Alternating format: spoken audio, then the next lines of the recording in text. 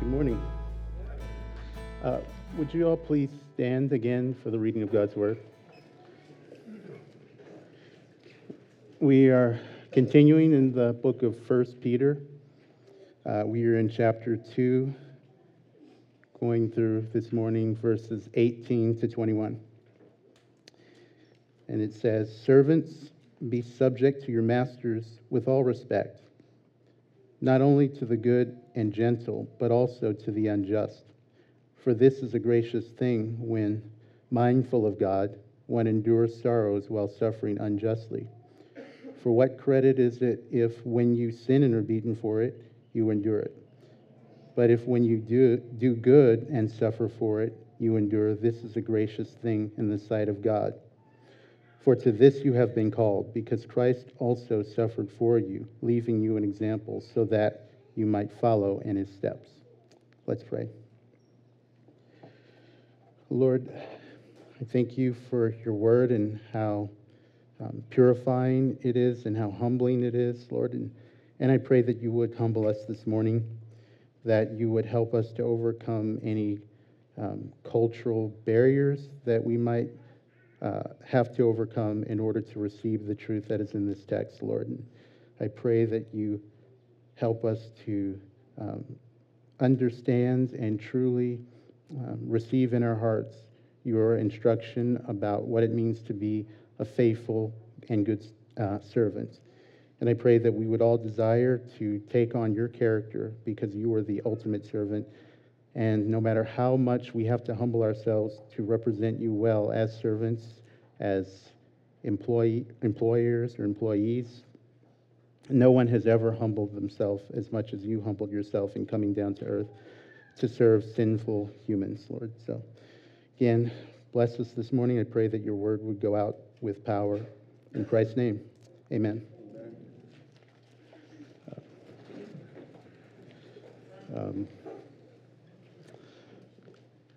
As Leo mentioned, my name is Raymond. I am a small group, community group co-leader. I have the honor of co-leading with David Shashikin and Anna Shashikin. And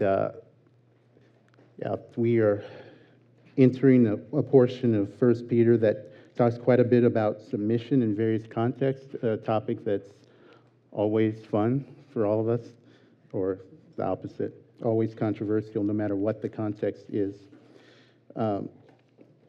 In the past, when I've had the opportunity to address Shorebreak Church, I have taken sort of a big picture approach to the text that I've given to you,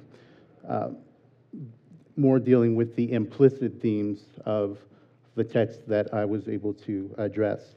But this passage requires me to deal much more directly with what's being written here, because it presents such an ideological obstacle to us as Westerners, as Americans. And that's because most of us are aware that this word servant in verse 18 is referring to slavery. Now, if you attend church in most congregations around the world and listen to most preachers, this topic of slavery would almost never come up. And that's because most preachers feel compelled to preach on subjects that they feel are most relevant to their congregations. And for most of us, obviously in the 21st century Western world, slavery is not all that relevant. But at Shorebreak Church, we believe in preaching the Bible expositorily and teaching the Bible expositorily. And so it's because of that conviction, because of the fact that we believe that the Word of God is historically accurate, meaning everything in the Word is trustworthy. It's authoritative, meaning every human will be judged one day based on whether they heeded the warnings and the commands in this book. And it's also sufficient, meaning that everything we read in this book will help us to grow in our character in Christ and help us to grow in our joy and our peace in this life. That conviction leads us to preach the Bible sentence by sentence, verse by verse, paragraph by paragraph, chapter by chapter, and book by book. And so when you have that approach to preaching, you are going to come to this topic again and again, because even though it's not that much relevant to us explicitly. It was very relevant in the first century Roman Empire, Roman-dominated world that the apostolic writers were addressing in their epistles. Consider the fact that not only here does 1 Peter chapter 2 address the topic of slavery, but so does Titus chapter 2, Colossians chapter 3, Ephesians chapter 6, 1 Timothy chapter 6, 1 Corinthians chapter 7, and of course, the letter of Paul to Philemon was a letter to a slave master regarding his runaway slave. And so they were obligated to address this topic of slavery, just like they were obligated to address the relationship between husbands and wives, and children and parents, and governments and citizens, because it was such a big factor in their lives. Historians are not exactly sure on an approximate number, like what percentage of the Roman Empire was comprised of the slave population. But just as a comparison, in 1860 in the United States, at the dawn of the U.S. Civil War, about 12.5% of the population was slaves from Africa. And historians are sure that at least 25% of the population in the Roman Empire was slaves. And in fact, the population of slaves was so large that the government once considered having people to wear special clothing so that slaves could be distinguished from freedmen. But they decided against that idea because they realized that if the slaves would look around and know who the other slaves were, and they would see how large their numbers were, that they might want to band together and overthrow the government, or maybe just overthrow their masters. But as you consider this issue of slavery and the way the Bible addresses it, the thing that you might be surprised by and the thing that you might be shocked or offended by is the fact that the Bible does not categorically condemn slavery. According to the Bible, or in the Bible, slavery is nothing more than another economic relationship, just like buyers and sellers, or borrowers and lenders, or investors and entrepreneurs, or employers and employees. But we should not conclude from that just because the Bible doesn't categorically condemn slavery, that the Bible automatically approves all forms of slavery and every instance of slavery. And I am certain that the Bible would have roundly condemned the form of slavery, or the Bible writers would have roundly condemned the form of slavery, for example, that was practiced in the United States prior to the 21st century. Now, on the topic of slavery, there was actually an interesting historical finding recently. Dr. Hannah Durkin of the Newcastle University in the United Kingdom, she was able to pinpoint exactly who the last surviving U.S. slave was. And when I say last surviving slave, I'm not talking about those who were born into slavery because their parents were slaves. I'm talking about slaves who were kidnapped and brought over to the United States in boats. And so Dr. Durkin was able to determine through research that the last surviving slave who was kidnapped was a young lady named Ridoshi, and she was brought over in 1860 from the West African nation of Benin, along with 116 others. And she died in 1937 as the last surviving kidnapped slave. And that was just a little more than 80 years ago. There might be folks in this church who are 80 years or close to it. And so the question is, how do I know the Bible condemns this form of slavery?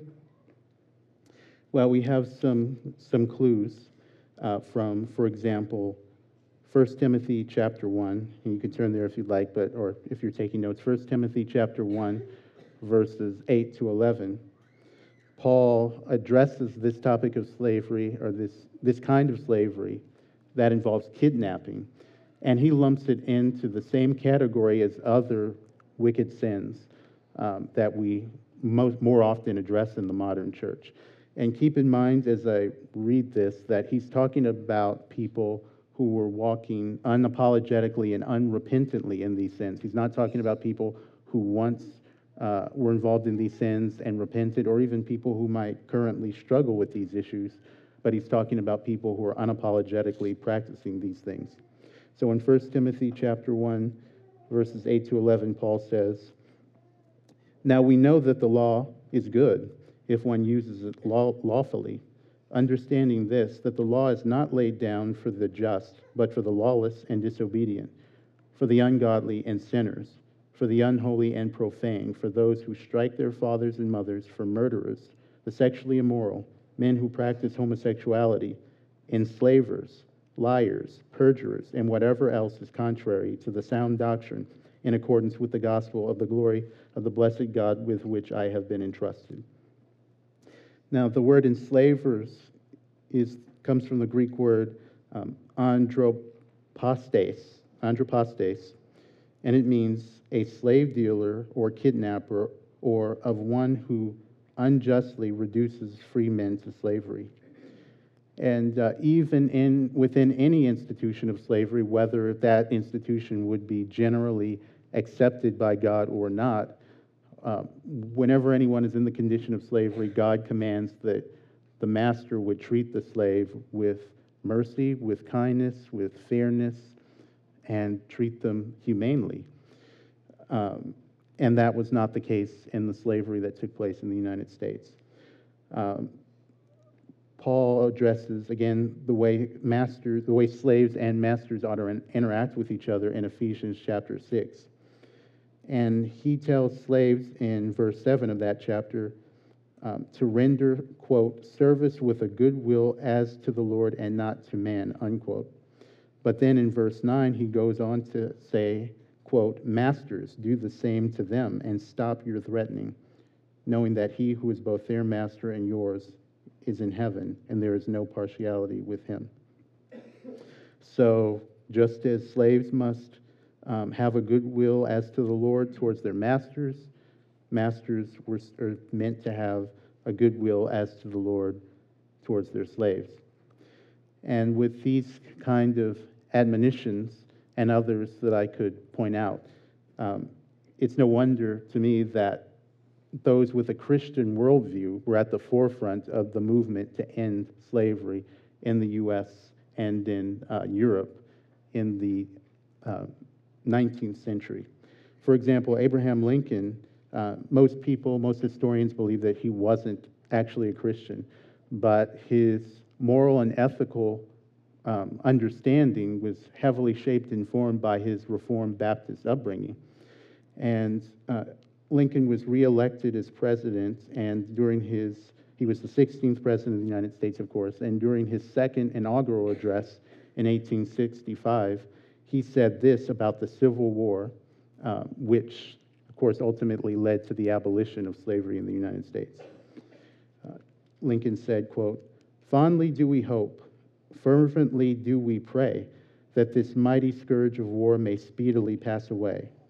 Yet if God wills that it continue until all the wealth piled by the bondman's 250 years of unrequited toil be sunk, and until every drop of blood drawn with the lash shall be paid by another drawn by the sword. As it was said 4,000 years ago, still it must be said, the judgments of the Lord are true and righteous altogether." And William Wilberforce was an English parliamentarian who was a major part of the abolitionist movement in Great Britain, or the British Empire, in the 1820s. And he said this regarding his involvement in that movement: "If it please God to honor me so far, may I be the instrument of stopping such a course of wickedness and cruelty as has never disgraced a Christian country before." But again, having said all of that, as we read through this passage in 1 Peter and we come to the word servant or slave, we shouldn't necessarily have in our mind the form of slavery that was practiced in much of the Western world in the 18th and 19th centuries. Many slaves in the Roman Empire were routinely set free, and that provided a powerful incentive for slaves to work hard and be faithful to their masters because they knew that they could engender goodwill from their masters that could lead to their freedom. But also, slaves, slavery could actually be a stepping stone to citizenship, believe it or not, if someone became the slave of a Roman citizen. And also, just to give you an idea how well many slaves had it during that time, the first century in which the apostles were addressing. Jesus said in John chapter 8, verse 35, quote, "The slave does not remain in the house forever. The son remains forever." Now, when we hear that as Americans, we might think, well, isn't that a good thing that the slave doesn't remain in the house forever? But Jesus is pointing to the fact that in the first century, in the Roman world, many slaves were treated so well that they were practically regarded as family. And if you were in the household of a caring, loving master, it wouldn't necessarily be a pleasant thought to be put outside of the household.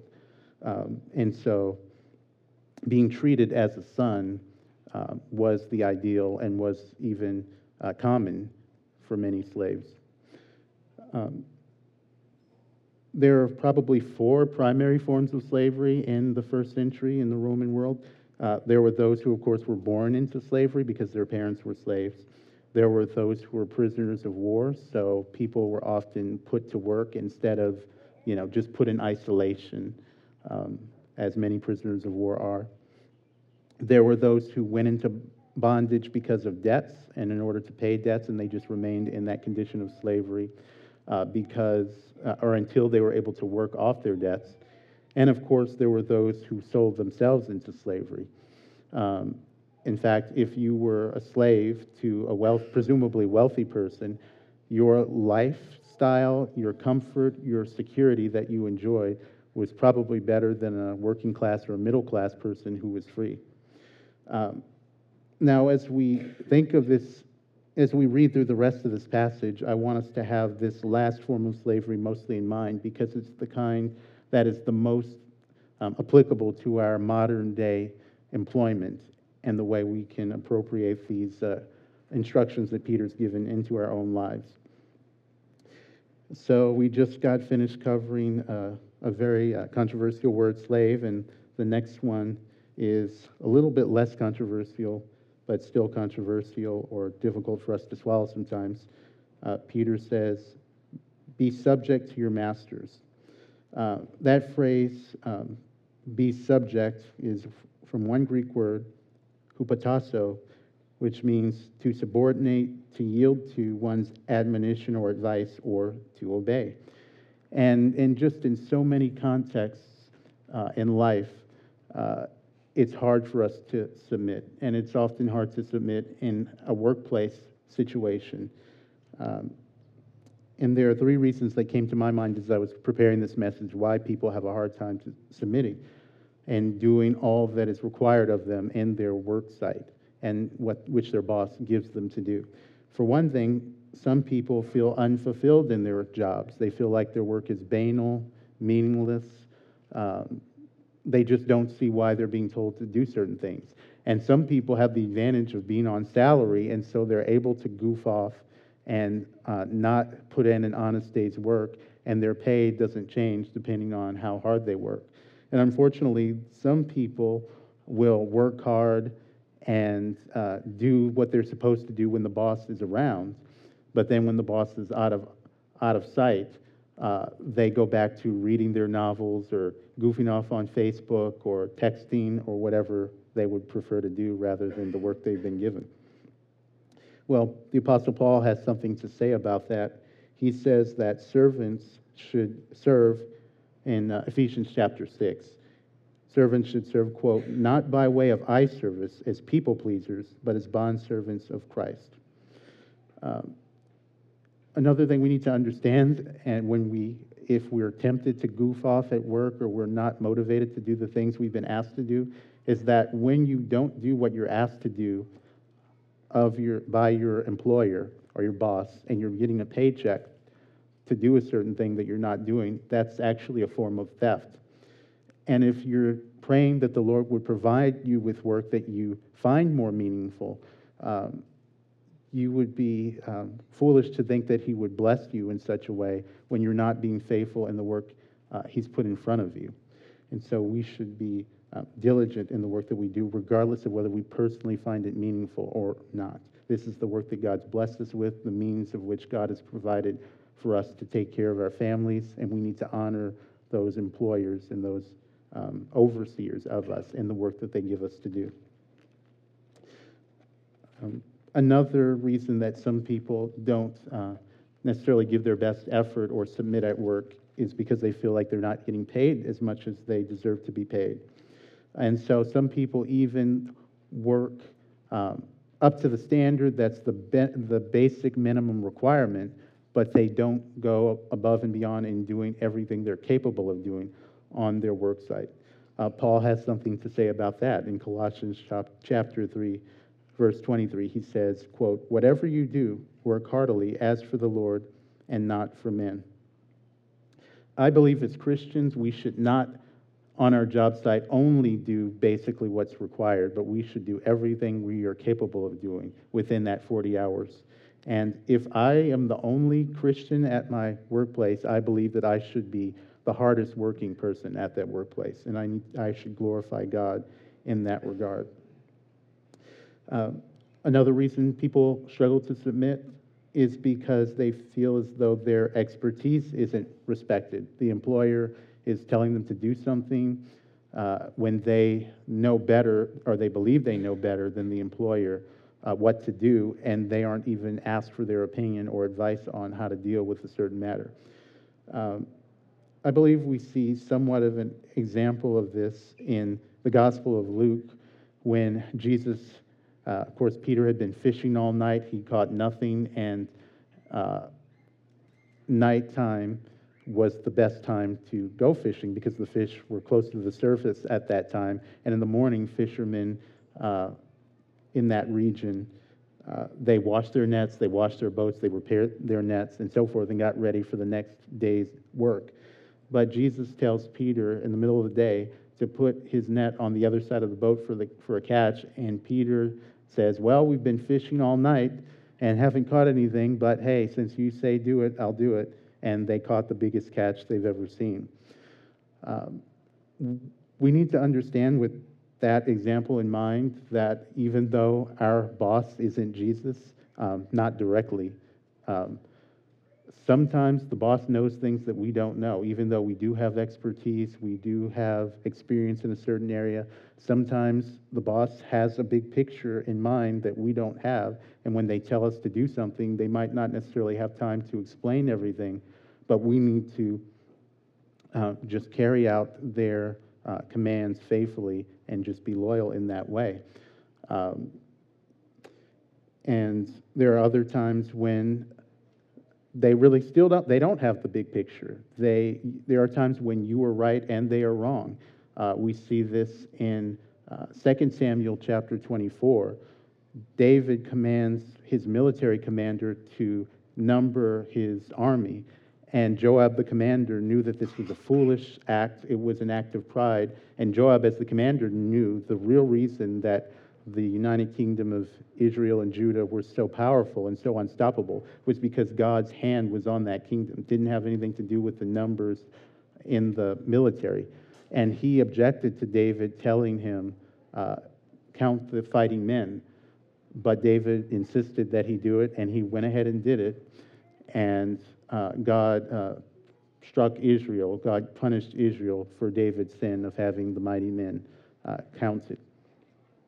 We talked about this in a bit in community group, but sometimes if you're in a position of leadership and you give a certain command or a certain directive, and the person you're telling to carry out the work argues with you, but then you insist that they do the thing you're telling them to do. If that person does what you tell them to do in a hardworking, loyal, diligent way, and then they prove to be right, that you should not have done that thing the way you did it, it's humbling to you, and you are more likely to take that person's advice on the next occasion. But if they rebel, if they do the thing you're telling them to do grudgingly, oftentimes that even if they prove to be correct, that doesn't necessarily bring the kind of respect for that worker and the willingness to listen to that worker that the worker would hope would happen. So even when we feel like we're in a position of expertise, we still need to honor our employer by carrying out the work he tells us to do. That doesn't mean we can't voice our disagreement, but we still ultimately, if that employer insists, have to carry out what he or she is telling us to do. Then Peter tells us not only do we be subject to our masters or employers in this case, but we need to do so with all respect. And the Greek word is for respect, or with all respect, is phobos, and that's where we get the English word phobia, actually.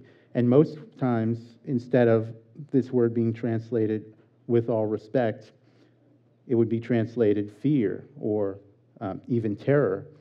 And I almost look at it this way. If Jesus were, this wouldn't happen because this place looks amazing, but if Jesus were to stand before us, all of a sudden appear before us this morning and say, this place looks terrible, it's a disaster, I want all of you to clear out all the chairs and all the tables, get down on your hands and knees and scrub the floor, and then move all the chairs and tables back and start the service from the beginning. We probably wouldn't argue with Jesus, because even though we know that Jesus is loving, kind, caring, merciful, he's also the all-powerful God of the universe who has the authority to send men to heaven or to hell. And so if he were to tell us to do that and to clean the floor, we would not put him to the test by saying, no, Lord, we're not going to do that. It looks fine. And even if we are not terrified or respectful of our employers in the way we would be respectful of Jesus, we should act as though we are. Some of us know that we have employers who are pushovers. They make idle threats and give idle commands, and everyone knows that if they cut corners or don't do exactly what the boss is telling them to do, that boss won't do anything about it. But if, again, I would use the example that if I'm the only Christian or if you're the only Christian in your workplace, you should set the example of behaving with a level of respect and regard for your boss as though you were terrified of him, even if you're not. And Peter goes on to say that we should behave this way. We should submit to our employers, our masters, with all respect. But we should do so not only for the good and for the gentle, but also to the unjust. For this is a gracious thing when mindful of God, one endures sorrow while suffering unjustly. And this takes us to another reason why many of us have a hard time submitting in the workplace, is that we do have harsh or unjust employers or bosses. And so Peter is not disregarding that reality. He's not ignoring that reality. But when we find ourselves in that situation, and if for some reason we have to remain in that situation for a season, we should remind ourselves that Jesus is with us. Jesus can give us peace in the midst of that situation, and he is honored by our faithful service in the midst of that situation, because Jesus rendered faithful service in the midst of trying circumstances. And James gives us further reason to hope in the midst of a potentially oppressive employment situation. In James chapter 5, of course, James is the brother of Jesus. In chapter 5, he had just actually gotten finished excoriating abusive employers for their mistreatment of workers and telling them that they will be judged by God. But then he follows that warning to the employers by saying to the laborers in verse 7 of chapter 5, "Be patient, therefore, brothers, until the coming of the Lord. See how the farmer waits for the precious fruit of the earth, being patient about it until it receives the early and the late rains. You also be patient, establishing your hearts, for the coming of the Lord is at hand." When I read that passage, not only does it give me a cause for endurance, but it also, if I were in the situation of having an oppressive or abusive boss, it would put me in the position of praying for that person, because when James says the coming of the Lord is at hand, that is the coming judgment, the coming condemnation for those who are unrighteous. And I would not want my worst enemy to suffer eternal torment and punishment in hell, even if that person was just oppressing me, abusing me. I would definitely pray for that person's salvation, for that person's repentance, not only for my sake, so that I can have a more pleasant working experience, but also ultimately, eternally, for the sake of my boss. Peter goes on to say, what credit is it if, when you sin and are beaten for it, you endure it? I have a friend who once said, it's okay to rebel as long as you're willing to deal with the consequences for it. And I just thought, that is so unbiblical and ungodly. I don't know what to say about that. He was basically saying, it's okay to rebel as long as you don't rebel against the consequences for your rebellion. And in the Bible, according to the teachings of Scripture, rebellion, in most cases, is not an option. Even if you feel like you're being underpaid, overworked, or whatever the case is, you, again, submit, you are faithful, you are loyal for as long as you are in that workplace situation. Peter goes on to say, but if when you do good, you suffer for it, and you endure it, this is a gracious thing in the sight of God. There's you could think of it as one or two scenarios where not only is rebellion allowed, but it's required. You are always allowed to rebel when someone tells you to do something that God commands, or tells you not to do something that God commands and tells you to do something that God forbids.